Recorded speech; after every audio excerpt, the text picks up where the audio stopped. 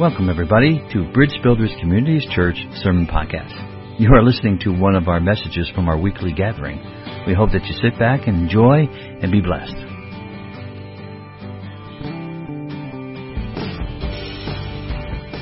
Heavenly Father, we just pray your blessings on this time.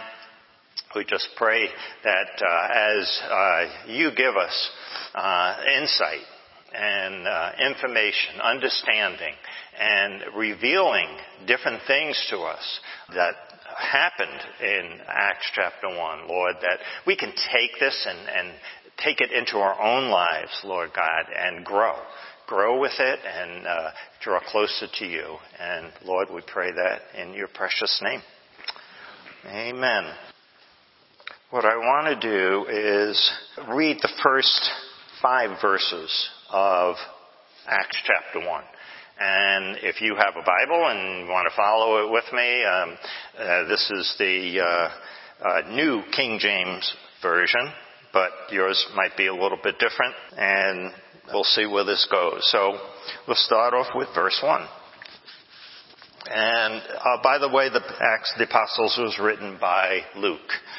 Okay, so the former account I made, O Theophilus, of all that Jesus began both to do and teach until the day in which he was taken up, after he, through the Holy Spirit, had given commandments to the apostles whom he had chosen, to whom he also presented himself alive after his suffering by many infallible proofs, being sent by them during 40 days, and speaking of the things pertaining to the kingdom of God. And being assembled together with them, he commanded them not to depart from Jerusalem, but to wait for the promise of the Father, which he said, "You have heard from me.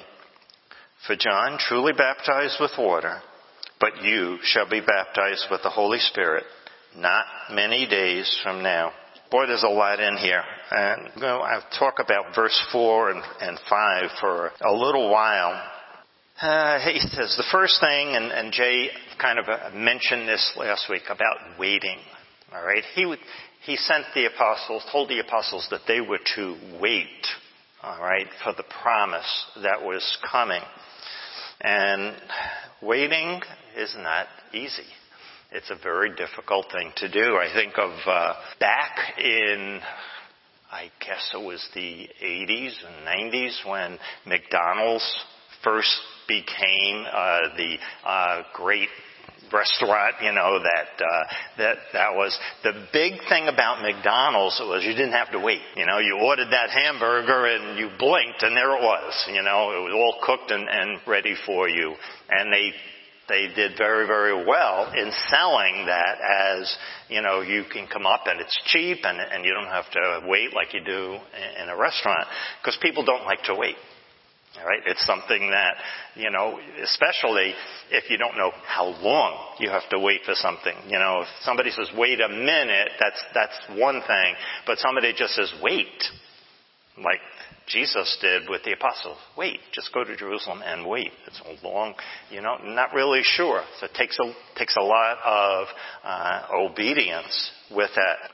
My first experience spiritually with waiting came when I had just been saved, and this was back in the late 1980s. Okay, I was around 35 years old when I gave my life to the Lord, and I was attending a church at the time. And being a teacher, they asked me to be the youth group leader. So I started teaching at the youth group on, I think it was Friday nights when we did it. But there was a prophet that came to the church, and they wanted all the leaders to come up, and you got prophesied over by the prophet that came up. So I said, oh, that's exciting for me, being prophesied over. I'll find out, what's my future? What am I going to be doing? So they lined us up, and there were several leaders in front of me, and this prophet was going down and going down the line and praying over people and saying, the great things. You are going to do these great things for the Lord, and you will be a great teacher or a great missionary and great this, great that. And I'm listening to all these things as we're going down the line. And he gets to me, and he prays over me, and he said, "This is a time to wait on the Lord." I said, "That's it? This is the time to wait on the Lord? What happened to my future? What happened to all the great things I was going to do?" And as I really did some research on that, waiting is a very important part of your Christian walk. It's one of those things. Those who wait on the Lord will renew their strength. They shall soar on the wings of eagles. They will run and not be weary. They will walk and not be faint.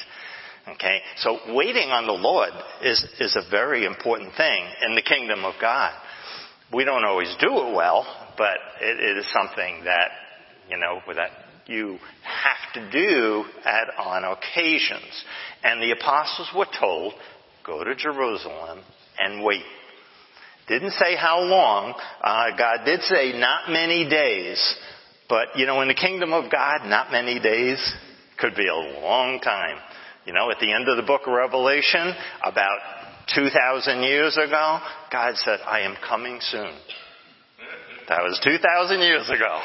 Okay? So, what is soon? Of course, in comparison with eternity, any time on earth is short. That's because eternity is forever. It's a long time. Okay, so I want to show you something that a lot of times we overlook. The disciples, the apostles, were very obedient. And it's important to understand that, because as God shows us things, the important thing in our growth within the kingdom of God is going to be our obedience to it. We can spend time with God and we can hear what God has for us. Some important things, we could hear it maybe in prophecy at some time, whatever it might be. But it's the obedience that we show. And obedience comes in very, very small things. It's one of those things that grows. When you're obedient in little things, God gives you something greater. And you're obedient in that, and God gives you something even more greater. But if you weren't obedient back in that little thing in the beginning, whatever it might be, you may never get to the point where God shows you anything greater to do. So obedience was important. And obedience came when, if you look at verse 12, where, God had told them to go to Jerusalem. So verse 12 says, then they returned to Jerusalem from the mount called Olivet. That's where they had been, which is near Jerusalem, a Sabbath day journey. And when they had entered, they went up into the upper room where they were staying. Peter, James, John, and Andrew, Philip, and Thomas, Bartholomew, and Matthew, James, the son of Alphaeus, and Simon the Zealot, and Judas, the son of James. These all continued with one accord in prayer and supplication with the women and Mary, the mother of Jesus, with his brothers. And I think that we know it's 10 days. They didn't. At least there's nothing in Scripture that says they knew they were going to be waiting 10 days and that's when it was going to happen. So think of them now being in the upper room. I'm sure they didn't live in the upper room. They probably lived in their own homes, but went every day and spent the day in the upper room. And they were up there praying in one accord. Okay, so that's important too.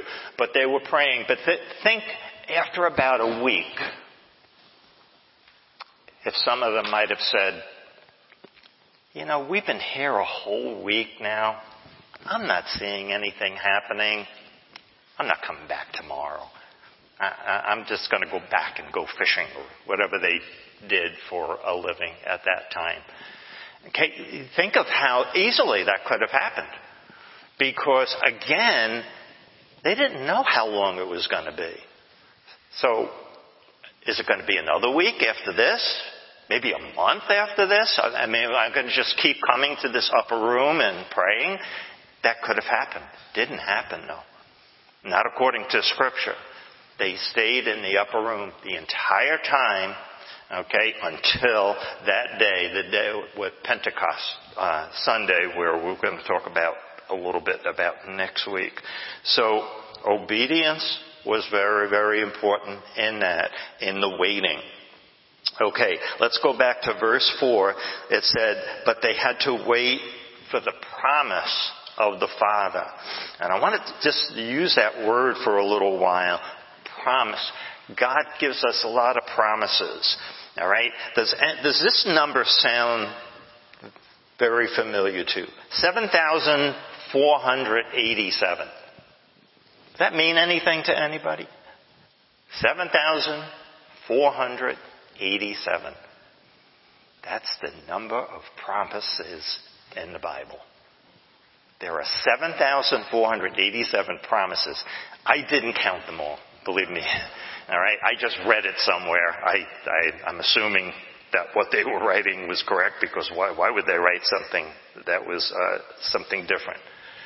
But what we have to remember about promises is that many promises are conditional. They're conditional. If you abide in me and my word abides in you, ask what you will, and it will be given to you. So there's a condition here. If you abide in me and my word abides in you. Okay, many times, and you've probably heard people say, I prayed for that and didn't get it. God didn't answer my prayer. And now I don't know, I'm not judging the person, but it could be because the condition wasn't met. You know, we're supposed to be taking God's word, spending time in it, taking that word into our hearts. Sometimes that comes with memorizing the scripture so that you have it, you know, in you at all times. But the scripture, we need to be living God's word. It needs to be in our hearts. All right?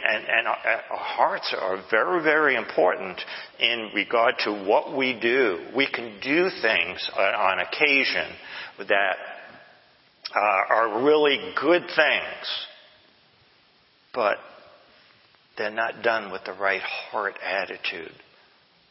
All right? I could see a need where somebody, maybe a neighbor, needs food for some reason. And I bring them food, and then I tell everybody about it. How great I am because I did food. I did a really good thing. And I might even said, God, I'm doing this for you. But I really wasn't if my heart's not in the right place. And that's why your heart attitude has to be really important in these things. So that is that condition. Jeremiah 29:13, and I have to turn there myself because that's not one of the scriptures I have memorized, shows us another condition that says, and you will seek me and find me when you search for me with all your heart. See, here we are again. There's a condition here. See, God says, if you seek Him, you'll find Him.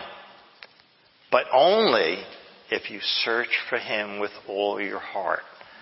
Okay? So that's again, the condition that is there. They're a conditional thing. So here's God's promise. God promised the apostles the gift of the Holy Spirit, the baptism of the Holy Spirit. But they could have missed that promise too. They could have given up after 7 days that we talked about before and just gone home. They would not have gotten the blessing. They would not have received the promise. So the promise, even to them, had to come with obedience. It was really important that they obey. That promise was made more than once. If we look at Luke 24, verse 46, and then reading on, it says, "Then he said to them," this is Jesus, words in red, "Thus it is written, and thus it was necessary for the Christ to suffer, and to rise from the dead the third day, and that repentance and remission of sins should be preached in his name to all nations, beginning in Jerusalem. And you are witnesses of these things. Behold, I send the promise of my Father upon you. But tarry in the city of Jerusalem until you are endued with power from on high." So this was promised before. It was renewed again at the beginning of Acts. So he's talking about power. So what does this power look like? I'm sure the apostles really didn't know. I'm sure they didn't know what the baptism of the Holy Spirit was.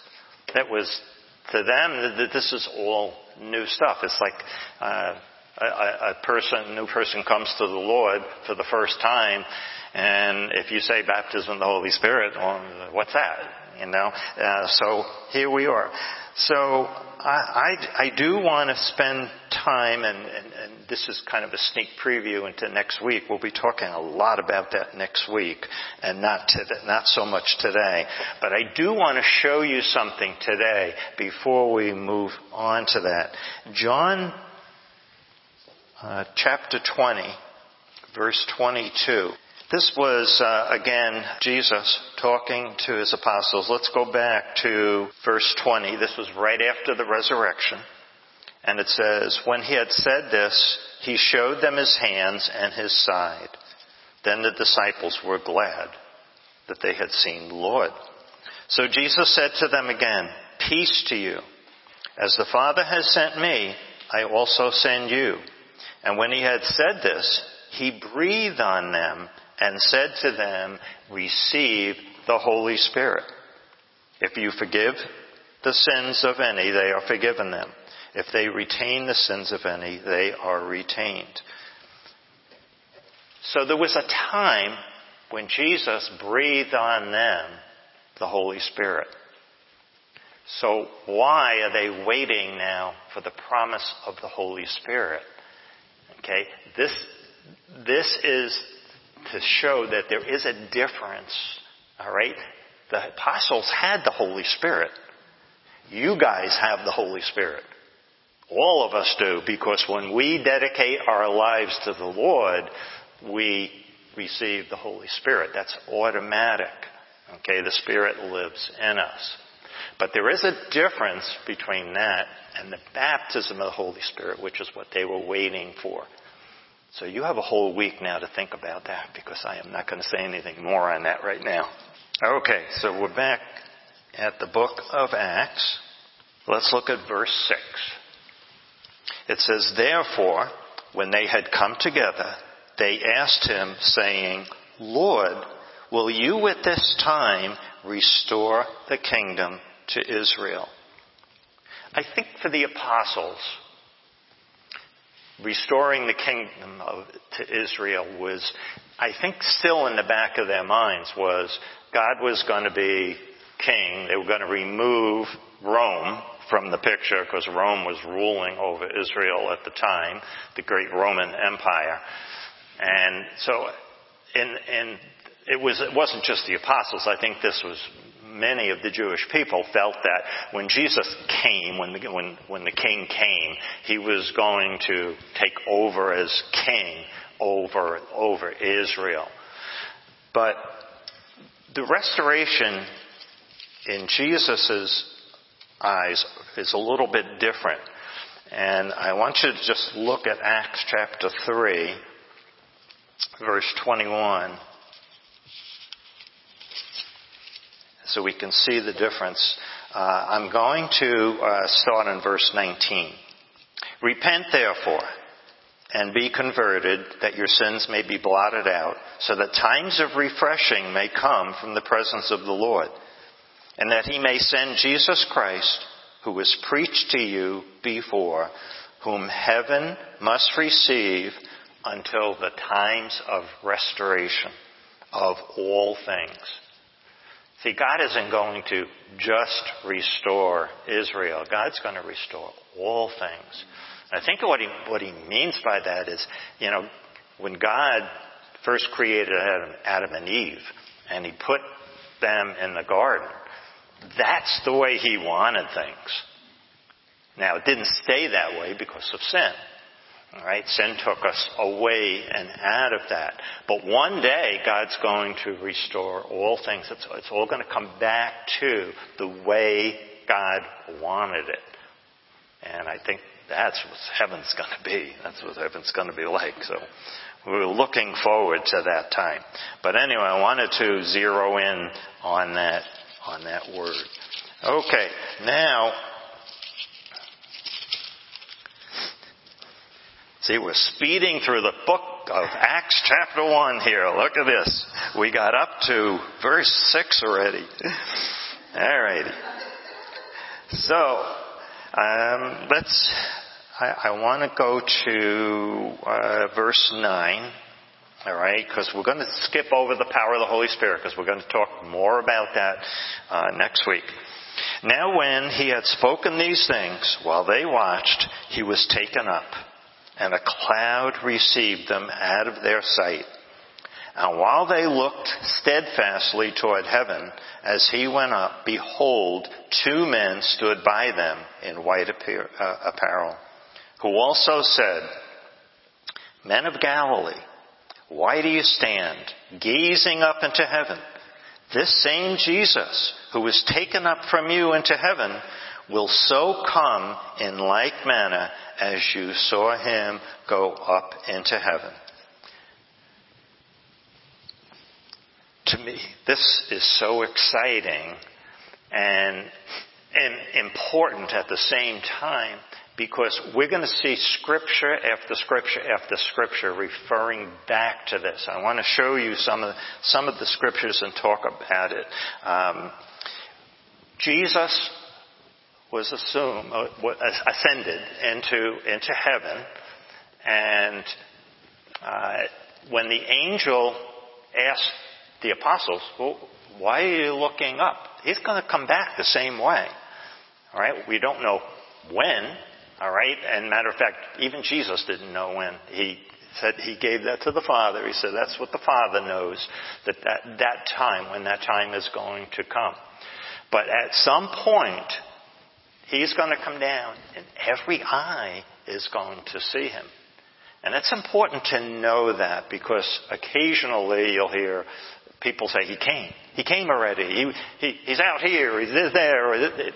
There's all kinds of teachings out there. But it says every eye will see him. And we never heard anybody saying, well, everybody saw Jesus coming back. But let's take a look at some of the scriptures that we could talk about here. First scripture would be 1 Thessalonians chapter 4. Starting in verse 16, it says, For the Lord himself will descend from heaven with a shout, with the voice of an archangel, and with the trumpet of God, and the dead in Christ will rise first.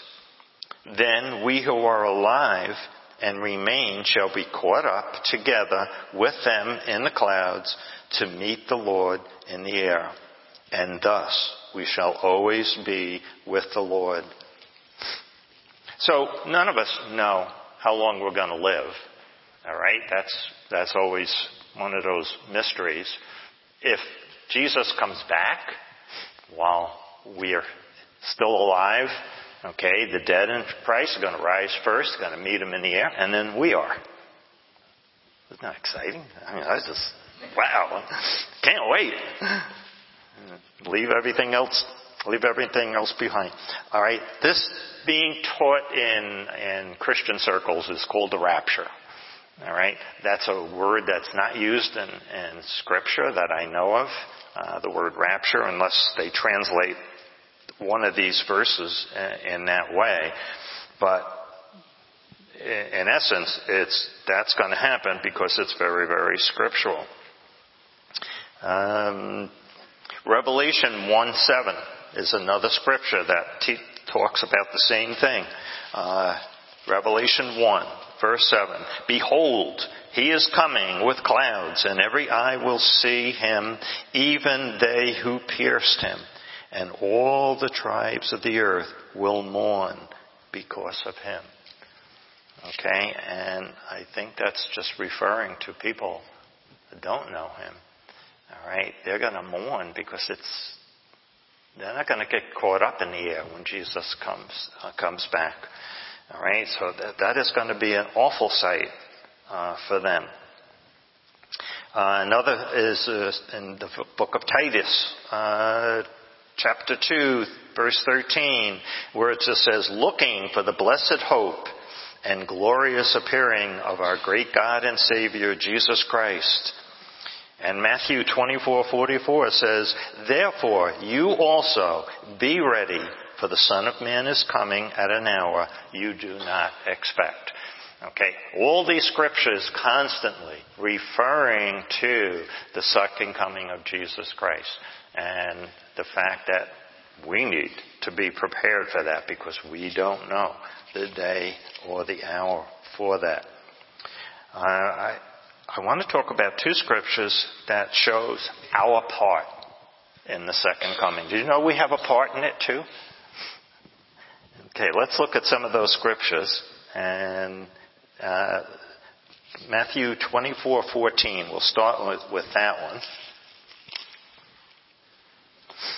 It says, and the gospel of the kingdom will be preached in all the world as a witness to all the nations, and then the end will come. Okay? The end will not come until the gospel is preached to all the world. Okay? Now, if you read different people's interpretation of that, we're not sure exactly what all the world means. Because there are tribes probably in Africa, in the deep jungles of Africa, that we still have not reached with the gospel. Are we waiting for that? We're not really sure. All right? Is it more of a general meaning of it reached the continent of Africa, or did it reach every tribe? I think that's an unknown. But what's our part in here? Our part is to preach the gospel. And we can't get ourselves to every part of the world, but we can support missionaries who are doing that. Okay, we are, as a church, do that. We're supporting. What country are they? Chile, in the country of Chile. So we kind of take our part in that, in doing that. And I'm sure individually, many of you who know missionaries, Leanne, you know from the missionary from Israel, we're just praying for. These are people that we can help out in some way, whatever way that might be. There's also a scripture in Hebrews, and that would be chapter 9. Let's see if I can find it quickly.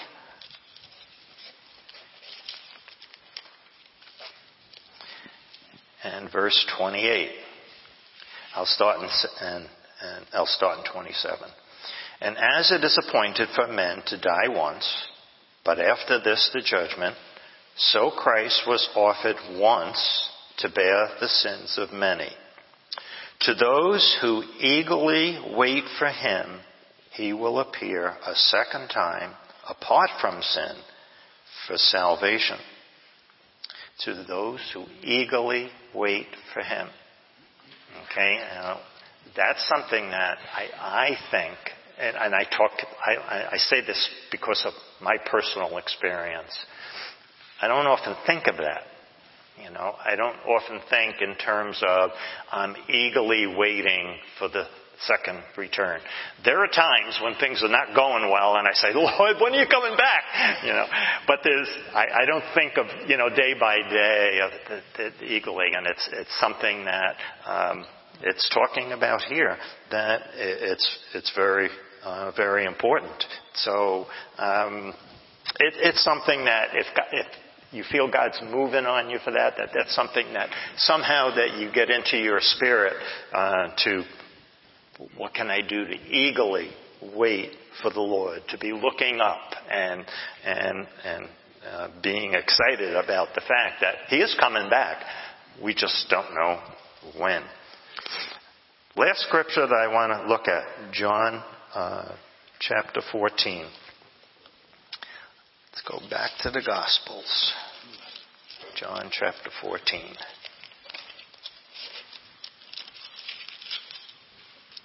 This is something that there's something wrong with us if we don't get excited about this. Verse 1. Let not your heart be troubled. You believe in God, believe also in me. In my Father's house are many mansions. If it were not so, I would have told you. I go to prepare a place for you. And I go and prepare a place for you. And if I go and prepare a place for you, I will come again. Okay, I will come again and receive you to myself, that where I am, you may be also. And where I go, you know, and the way you know. Okay, so God is preparing a place for us, and He's going to come back and take us with Him.